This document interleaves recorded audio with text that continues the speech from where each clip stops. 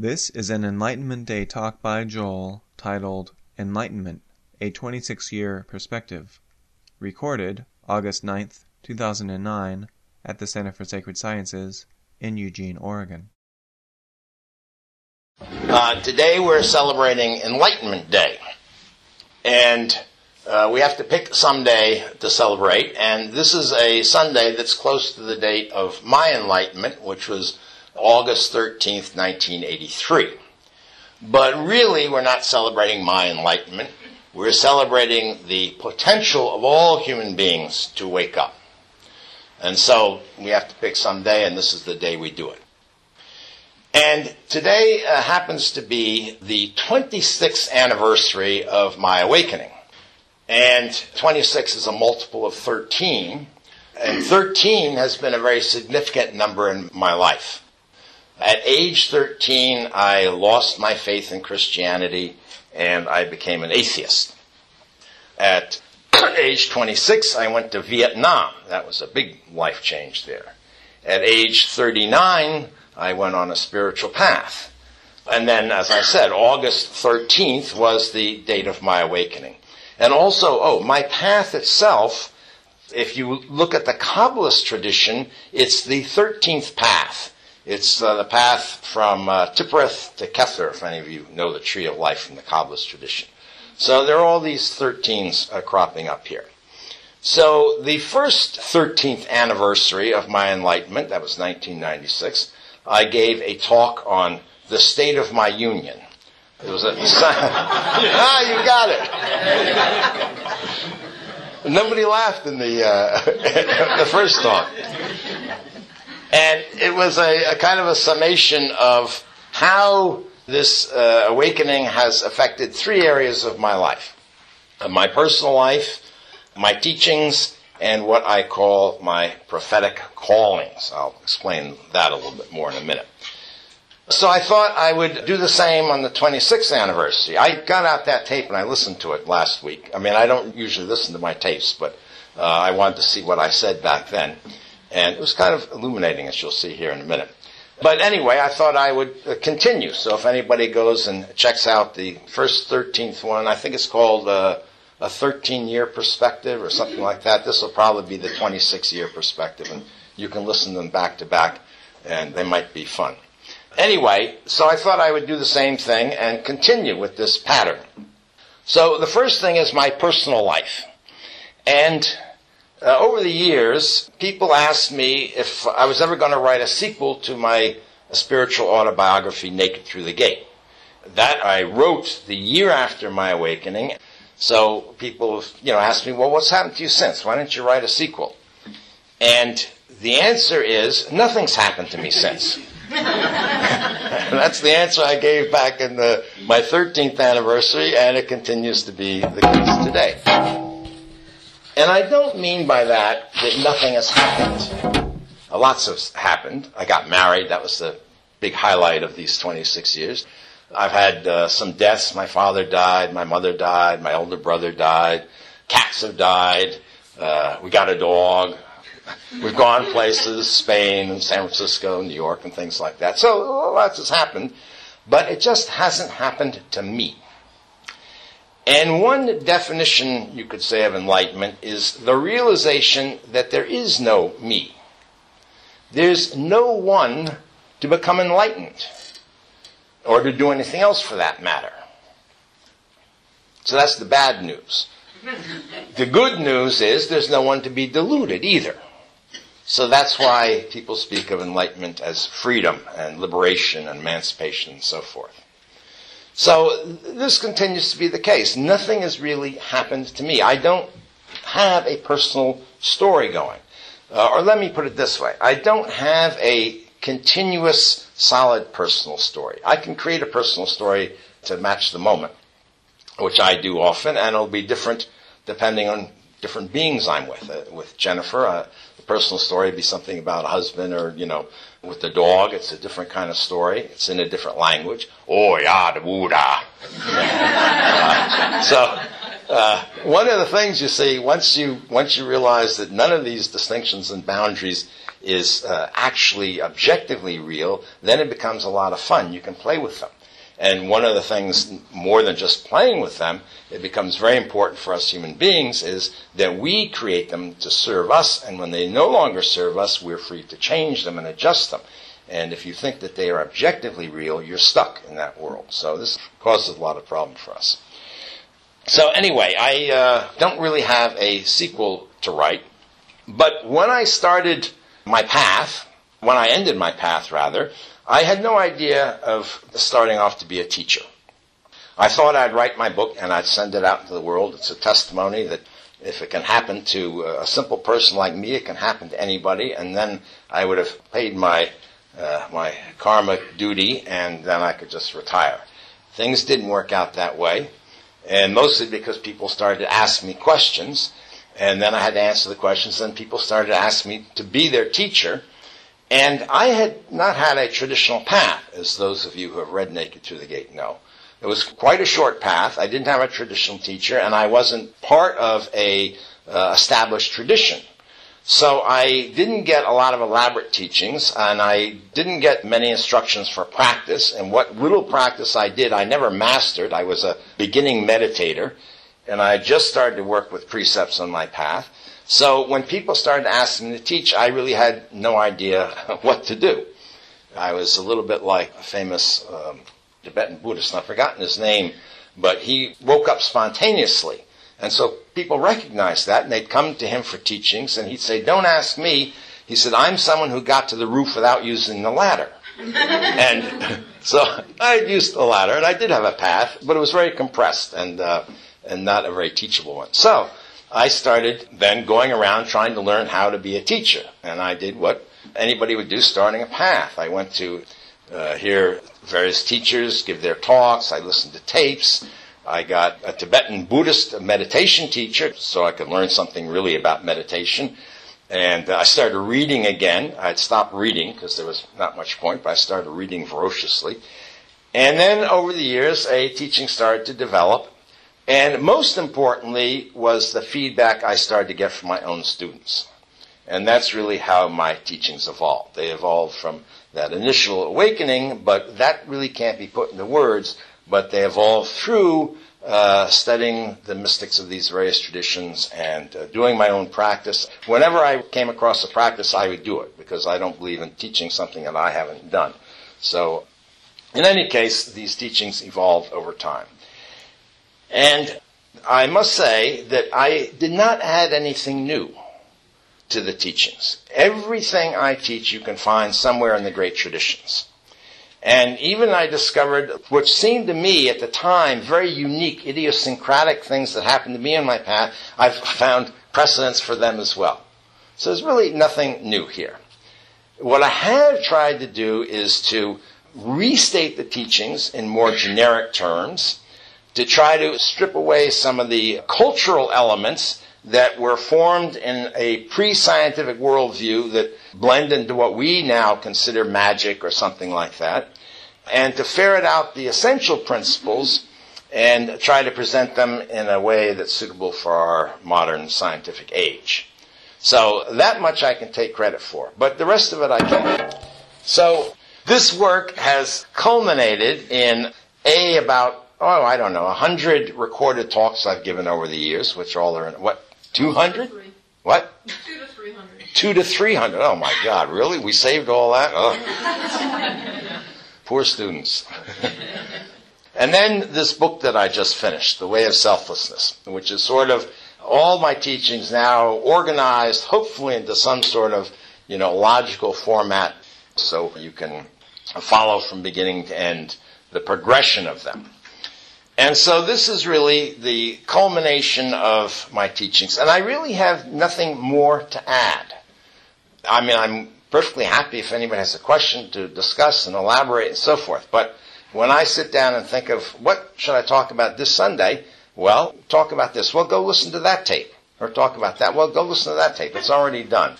So as some of you know, I've been doing a lot more questions and answers on Sundays than prepared talks. So this means that actually I have fulfilled a vision that I had on my path. At one point on my path, about halfway through, I knew I was going to have to leave my career in Hollywood to really pursue a spiritual path. I didn't quite know what I was going to do. I was toying with the idea of doing some sort of video thing, a documentary or something, because I knew something about that. And as I was contemplating this, this was like a dream, but waking. I just saw, kind of a flash, these ruins of our modern civilization, or some modern civilization. They weren't like the ancient Roman ruins. This was concrete and glass and wires and stuff like that. And I'm kind of climbing over this, and I see these little springs of water rising up, and then running down, and then all running together. And a voice, not like out of the sky, but a voice says, 1,000 springs become a mighty stream. And I thought, and then it came to me what I was going to do. I was going to make this video newsletter, and I was going to visit all these communities around the West, spiritual communities, and I was going to give them each a 10-minute slot on this video newsletter, and then there would be, at the end, an hour and a half kind of overview of all this, and this would be a mighty stream, or at least a stream, if not a mighty one. So it seemed to be a perfect template for my next step in my life, in my path. And I did do that. And I didn't realize at the time, though, you could look back and describe everything I've done since then as a manifestation of this. Trying to gather these teachings up and then bringing them together and seeing how they are all really one current that runs through all these great traditions. So in that sense, I've fulfilled my teaching role, at least in terms of bringing anything new to it. And this brings me to the last part of how my enlightenment has affected my life, and that is what I call, for lack of a better term, my prophetic callings. And I do not mean to compare myself to the great prophets of the Abrahamic traditions, the Moses and Jesus and Muhammad and stuff like that. Quite the contrary, actually. They brought new revelations to their communities, or new communities formed around new revelations, and I haven't done that. But I don't know what other word to use to describe some insights, some dreams, visionary kinds of experiences, synchronicities that have happened to me that perhaps, and I was very tentatively, perhaps have significance for a larger community. In fact, I usually take the default position, if I have, or if anybody has a dream or whatever, it may be very significant for you, but it's dangerous to start trying to project it out onto other people. So I'm very cautious about that. But some things have happened that, I say, could have significance, and then I feel that's something that I am called to manifest in some way. And let me give you 2 examples of this. One was, after my awakening, I went to live at the ranch of Dr. Franklin Merrill Wolfe, who was a Western mystic. At the time, he was 96, 97 years old. And I went there primarily to write my book. I rented a little cabin on his property, and I wrote Naked Through the Gate. And while I was there, I met Amit Goswami and his wife Maggie. Is Maggie here this morning? No, she's not here. Well, anyway, his wife at the time. And he was a professor of physics at the U of O. Have you heard of Amit Goswami? Some of you probably have anyway. And he'd come to see Dr. Wolfe. He didn't come to see me. But, we'd get a chance to talk and so forth. And he started telling me about quantum mechanics and this and that. And I had no interest in physics at the time, or science or anything like that. I assiduously avoided all this all through my school. I never took a physics class. I took biology because it was supposedly easier and barely got through that, whatever. But the more he described quantum mechanics, the more I began to see there are mysteries in quantum mechanics that aren't mysteries to mystics. I'm going to talk about that in a minute. And so I got more and more interested in that, and he got more and more interested in me, and he was actually the first one who officially asked me to be a teacher. That set me off on all this. You could blame him and Maggie for, everything that happened since, at least formally. Andrea was the first one to ask me a question, so actually she gets a lot of the blame too. But in any case, this was purely synchronistic. I wasn't looking for any connection with science and so forth. And the reason I'm here in Eugene is because Maggie and Amit asked me after about a year to come up and live with them and start the center. So the Center for Sacred Sciences started out with this dual mission. as Bill mentioned. One is to help individual seekers on their path. The other is to help foster a new worldview in which science and mysticism are seen as complementary ways of accessing the same underlying reality. So that was something I didn't seek or ask for and whatnot, but this isn't bragging, but I think I'm probably one of the few people who are mystics who have really, I don't have a formal education in quantum mechanics. I can't do quantum mechanics. I can't do the math or anything. But after spending about 3 years with Amit, staying up until 1 and 2 in the morning, I feel like I've got a graduate education in the philosophy or the philosophical implications of quantum mechanics. So that's a kind of unique position. And then the first 2 or 3 years that I moved up here, one of the first retreats that we did, 5 of us went on a vision quest out into the Three Sisters Wilderness. We hiked out, we set up a base camp, and each of us had a little space out of sight of the others. We fasted, we had the water but nothing to eat. We set up a little lean-to, and we marked off a space with imaginary boundaries in which we would stay. And then we would just cry for a vision. That's the purpose of a vision quest, and we'd see what happens. And so I went there, and I spent most of the day meditating. And the very first day, I woke up in the morning, a little herd of deer came almost right through where my little camp was. And they went off in the morning, and they came back in the evening. And I was being very quiet. I was meditating, basically. So they didn't seem to, notice me or weren't bothered by me. They came very close. I almost could reach out and touch them. And then the second day, this happened again.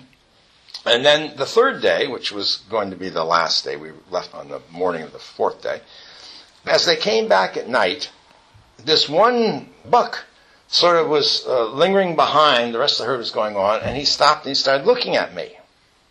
So I got up, and it was almost like he was, beckoning me. So I started following them. And we'd go on a little ways, and he would stop, and I would stop, and he'd look back, and like that, So we'd go on a little ways, and we got to the boundary, and I realized I was going to break my vow and cross this boundary if I went any farther, and the buck had gone on. He was about to the end of the room, and he turned back, and he was going like that. And I suddenly felt this overwhelming urge to just go follow him. I didn't think about it, but, I would have died, in a week or two. I'd go follow this herd, and I'd drink where they drank, and I couldn't eat the grass, and I'd like completely submerge back into nature. It was like not just a physical direction, but a psycho-spiritual direction, an evolutionary direction or something, where, you just return to nature. And not only was it perfectly okay with me, I had a longing to do this. It would just be so wonderful just to let go of everything and just merge right back in, right there on the spot. But I didn't. I had taken a vow not to go beyond that. So a couple hours later, and now the sun is going down, and I'm meditating again. I'm up on a bluff, and I can see out over this valley with a river running through it. And this whole time I've been there, 3 days, I haven't seen one sign of human life. Not one sign. Not a telephone pole, not hearing anybody shouting, not anything. And as I'm sitting there, it's this beautiful sunset, and this jet comes by, leaving its control. And my first response was, oh no, you're ruining this perfect, And then I realized, no, wait a minute. This is the vision. This is where we're going. We're going to the stars. We're not going back to nature. There's no way. We're going forward.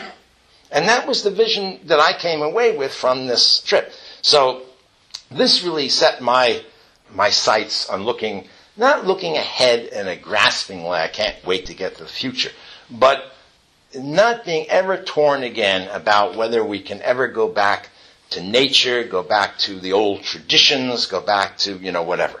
We have to take from them what we can use and move into the unknown. And this was very early in my teaching career, so this has shaped a lot of my attitude and what I've brought to these teachings. So that's just another example of these kinds of experiences, which, again, I call them prophetic because they don't come from the ego. They just happen to be there. So, 13 years ago, the end of the tape was announcing that I was ready now to move from my teaching work that was Primarily, the emphasis was in helping individual seekers on their path to this help fostering a new worldview work. That was 13 years ago. Some prophet I turned out to be, because here I am again. However, now, since the book is finished, I really do feel that that is what is going on. That I'm ready to shift gears. That doesn't mean that I'm not going to be around to answer questions and so forth. But that my primary focus is going to be, in whatever time I have left, doing this work with some other people, particularly Tom McFarland, who a lot of you know, who's the center member. He's not here today, who is trained as a physicist and mathematician and so forth. So I'm in very good company there. I have a very good guide for this kind of work.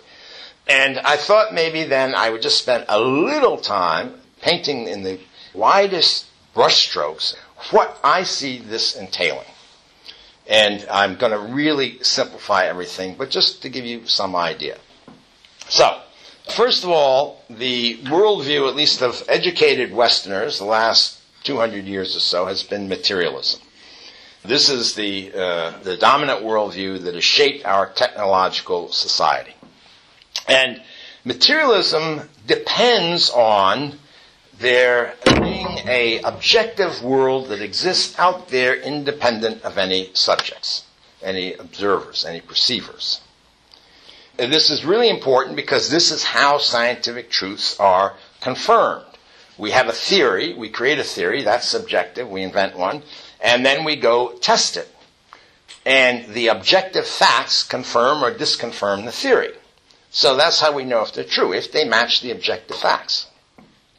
So it's very important that our theories don't change the facts. If our theories start changing the facts, or our facts are dependent on the theories, we can't really rely on our theories because the facts are slippery. They're no longer set in stone out there. This is why Einstein said, "The belief in an external world, independent of the perceiving subject, is the basis of all natural science." Wow, that's a heavy statement. And that's just a pure materialist statement, and he's nailed it. This is really the heart of the matter. Now, the thing is, in quantum physics, this isn't quite so clear anymore. In fact, it seems that our subjective theories can influence the facts. And let me just give you one example that is really streamlined here, oversimplified and all that, but nevertheless, I think it gets to the bare bones of it. If we theorize that matter is made up of particles, we can design experiments that will confirm that. If we theorize that matter is made up of waves, we can design experiments that confirm that. And they're contradictory. So, which is it? Waves or particles? How we design the experiment determines the answer we're going to get. We're the ones who design the experiment. So suddenly the world is not a world of objective facts out there. Suddenly the facts appear to us the way we think about and then manipulate the world. So this is very disturbing to materialists. Here's the great physicist John Bell, the author of the Bell's theorem, if any of you know anything about this. Here's what he says. "The subject-object distinction is indeed at the very root of the unease that many people feel in connection with quantum mechanics. Some such distinction is dictated by the postulates of the theory, but exactly where or when to make it is not prescribed." So this is a crisis for materialism, because materialism rests on this idea that there's an objective world out there. Now it's interesting because this idea of non-separability between the subject and the object really is at the heart of enlightenment or awakening or gnosis. Here's what Zen Master Huang Po says. "A perception, sudden as blinking, that subject and object are one, will lead to a deeply mysterious, wordless understanding. And by this understanding, you will awake to the truth of Zen." So what's a big mystery and so troubling to a materialist is, in fact, exactly what is discovered at the end of a mystical path. Here's the Hindu mystic Shankara. The illumined seer know him as the uttermost reality, infinite, absolute, without parts, pure consciousness. In him they find that knower, knowledge, and known have become one. Knower, knowledge, and known, subject and object. This is why the great Sufi, Ibn Arabi, says, know that you are an imagination, as is all that you regard as other than yourself an imagination. In fact, not only is the distinction between subject and object imaginary, as Ibn Arabi says, all distinctions are ultimately imaginary. Here's the great Christian mystic Meister Eckhart. If we will see things truly, they are strangers to goodness, truth, and everything that tolerates any distinction, be it in a thought or in a name, in a notion or just a shadow of distinction. They are intimates of the one that is bare of any kind of multiplicity and distinction. So, from a mystic's point of view, actually, the problem is, as I said before, we create these distinctions, we project them onto reality, and then we take them to be real, to be objective. The creating of distinctions isn't the problem. The actual projecting them onto reality isn't the problem. The taking them to be real is the problem, which is precisely from a mystic's point of view what materialists do. They take it to be real. And as I said earlier, this is why in mystical traditions you find such an emphasis on freeing our attention from thoughts, from imagination, from distinctions. Because that is actually the heart of realization, to recognize their true nature. Here's how the Hindu mystic Anandamoyamaya describes it. She was a great mystic of the 20th century. What does direct perception of that mean? Seer, seeing, and seeing. These three are realized as modifications created by the mind, superimposed on the one all-pervading consciousness. She said it in a nutshell. So, this is why I believe, anyway, that actually mysticism, the insights of mystics, can provide the foundations for a new worldview to replace materialism. It's interesting because if you read through the literature of the 20th century, people who've been interested in science and mysticism, everybody's looking for science to confirm mysticism. I think it's the other way around. Science is the one that's in crisis, and mysticism can, in a certain sense, explain science. Not ultimately explain. Ultimately, you have to verify the truths of mystics, I said, directly for yourself. But if we start to look at it from a mystical perspective, take that as the axiom of our worldview, things start to make more sense. But if we are going to have a new worldview in which materialism is, in a relative sense, false and mysticism is true in a relative sense, we have to answer one vital, crucial question. And that is, why does science work? Anybody got any ideas? Why does it work? Somebody's waving their hand? Yes. Thank you. Because we believe it to work. Not quite. Well, I mean, in a certain sense, you're right. But let me give you an example of, and this is an example that's been repeated over the last couple hundred years over and over and over again. I don't know where I originally read it. But it's an excerpt from a British civil servant in India. Actually was at Burma at the time. And he witnessed a revolt against the British rule by Burmese peasants. And the British had, trained troops equipped with rifles and an airplane. This was in the 30s. And the peasants came out with amulets and chanting formulas, do you know what I mean? And pointing their fingers at the plane to make it fall out of the sky. It didn't work. Sure. It didn't work.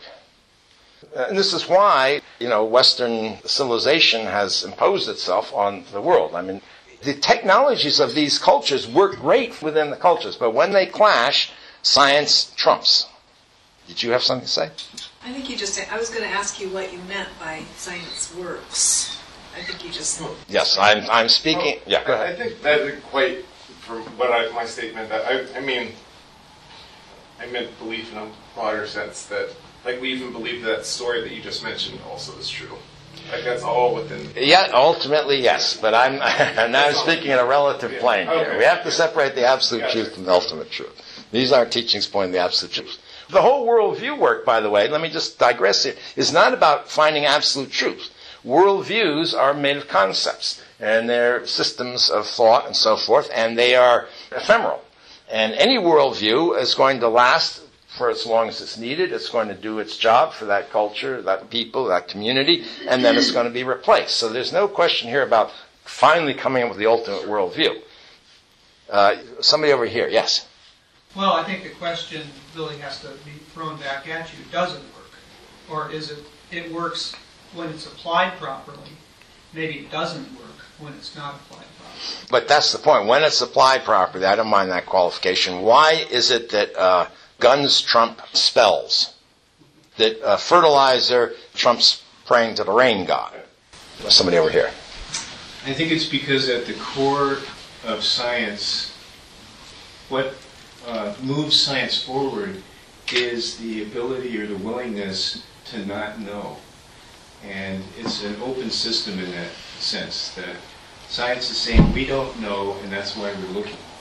And the willingness to revise the current theories, to substitute the next paradigm and so forth. So it's got something that these traditional cultures don't have, because at some point the traditional cultures kind of decide what it is. They say, this is it, now we know.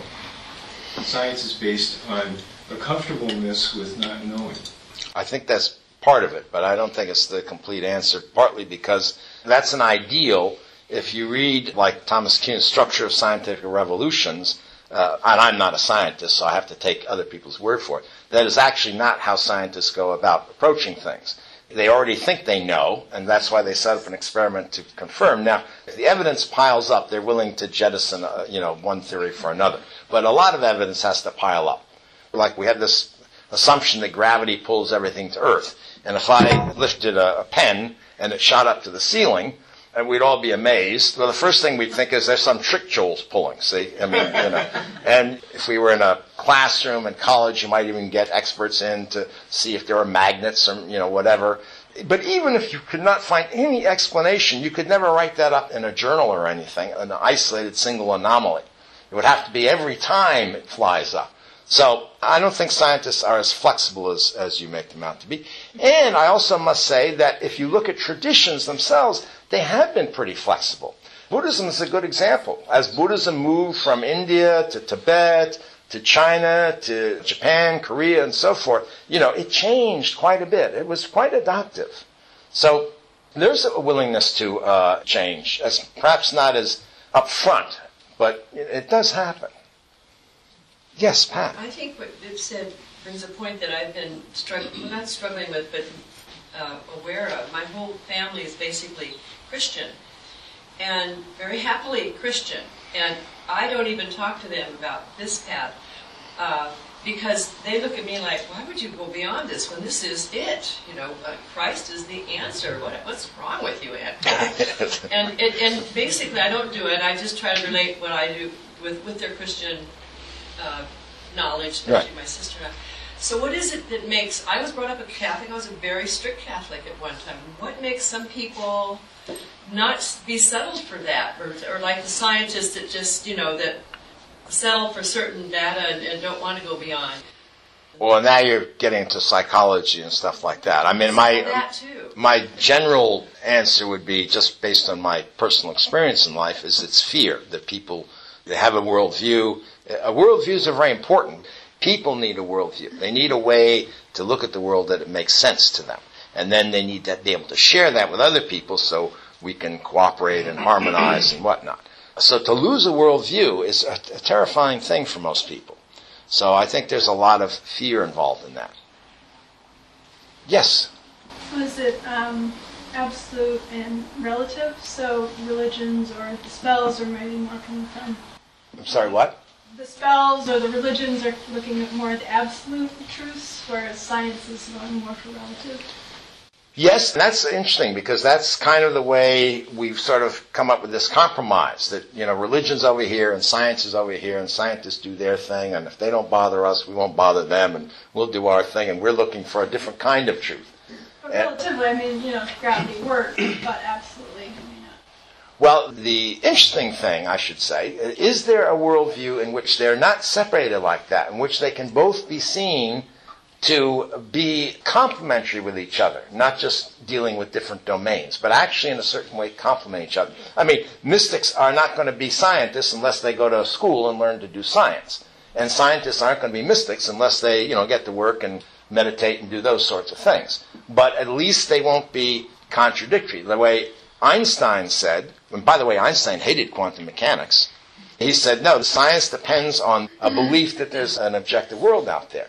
Mystics, I'm not speaking for all religious people, but mystics have insisted there is no objective world out there in that materialist sense. So this is a contradiction. A new worldview would hopefully resolve that somehow. But we still have to deal with the practical question of why science works. Did you want to say something? It seems to me that there's belief is a part of it, but it really has to do with that all of us being one of the separated sons or joining the separation of this plane believe that that the external world is real. I'm sorry, I missed that last. That the external world is real. Yeah. And even people who believe in spiritual practices, I just think the ego rules out. This whole thing about the believing that we're separate identities and that we see the whole world can be influenced by our egos.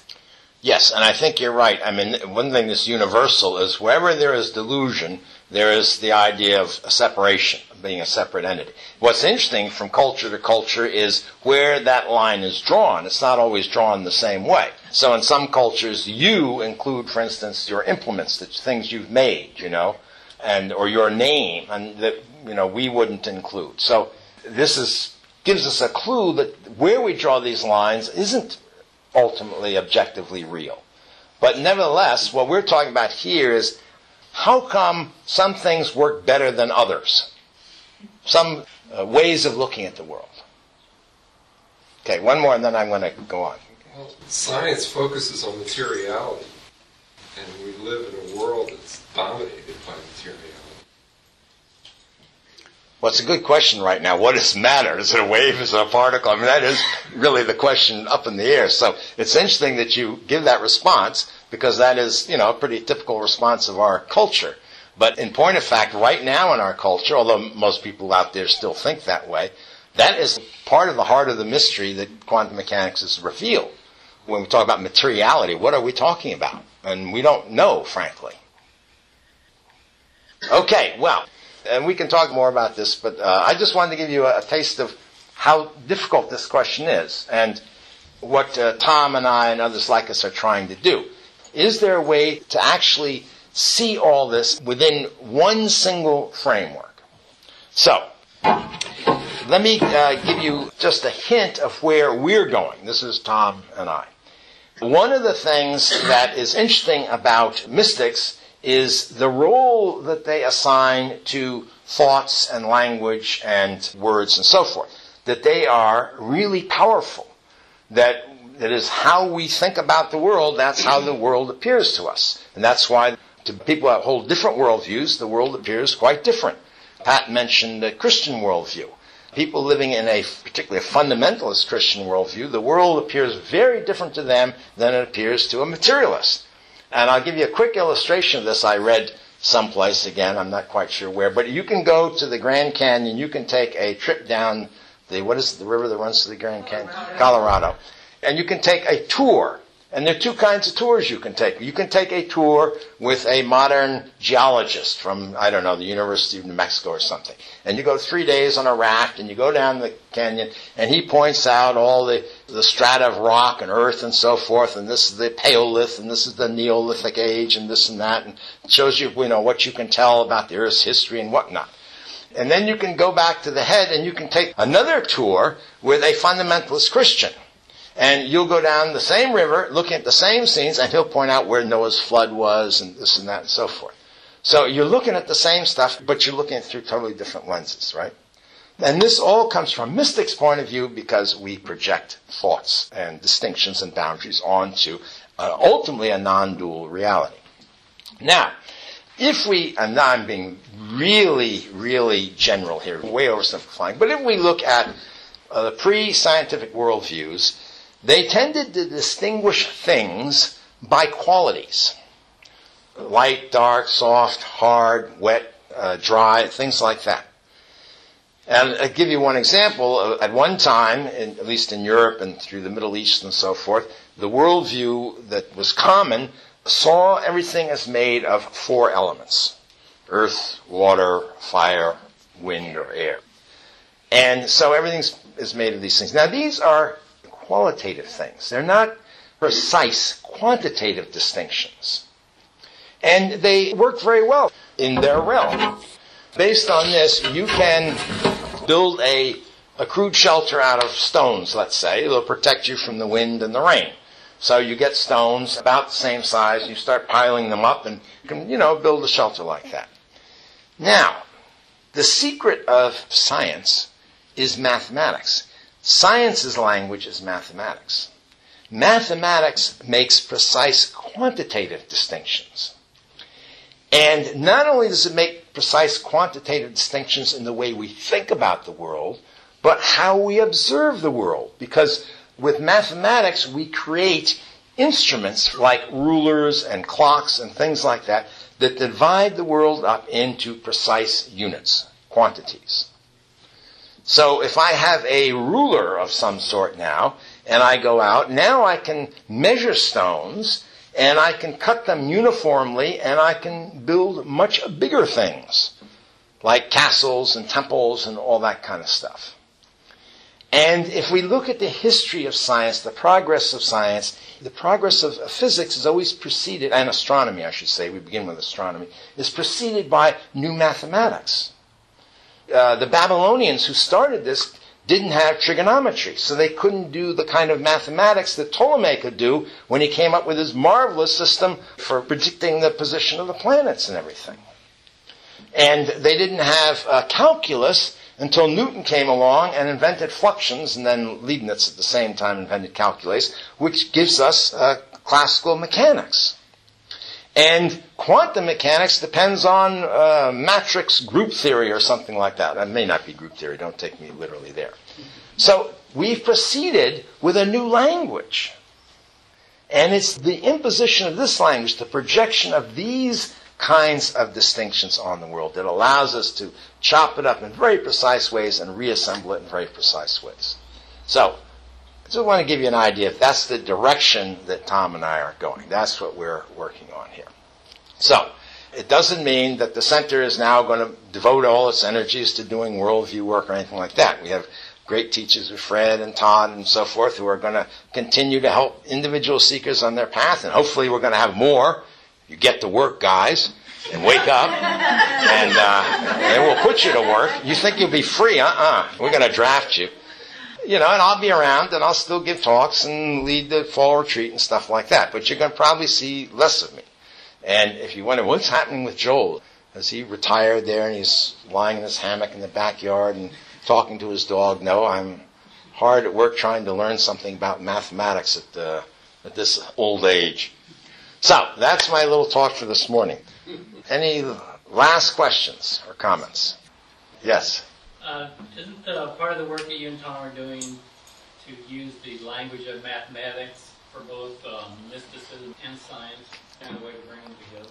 Thank you very much. I would say that's the work that Tom's doing, and has actually done a little of. And if you check out our website, we have a connection to our journal for a new worldview called Holos. And if you go there, you'll find an article by Tom called, I think it's Play of Distinctions, and I actually wrote a little introduction to it. And you can see the other side of it that Fred's talking about. Tom has taken the teachings of the mystics, and he has translated them into a very primitive calculus of distinctions that he got from Spencer Brown.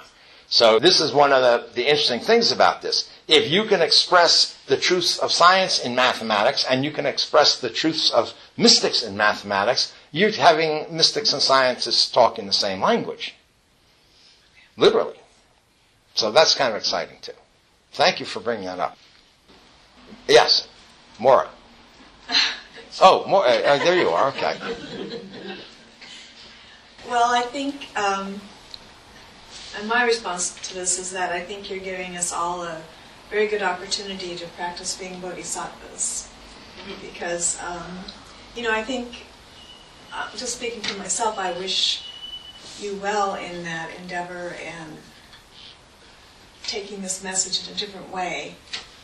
And I'm going to miss having you around more. Oh, so, I'm going to miss you too, Maura. But I think we all will. So I just wanted to say that. Well, I must say it's mutual because, this has been so rich. I said the most important aspect of my whole work so far has been my interaction with students. And I've learned as much, if not more, from you than you've learned from me. So any value that my teachings have comes out of that interaction.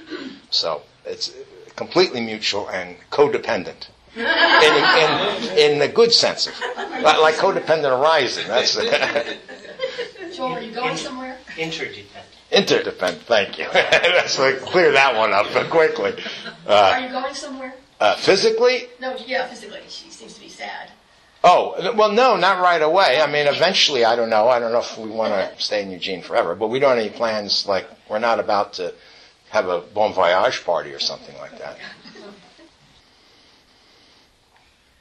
Okay, well, let's bring the formal part of the morning to a close, and you're welcome to stay. Is there extra cookies or something back there? Or? Yeah, we got a lot of goodies the center provided for Celebrate today, and we even have some port here. On this day, we like to drink a toast to Dr. Wolf that Joel mentioned. I think today is his anniversary of his enlightenment, isn't it? The 9th? Or is it the No, 7th it was, but close. Closer than mine. Yes, he drank cheap port. Which I don't care for much, but on the anniversary I'll have a glass of the cheap port.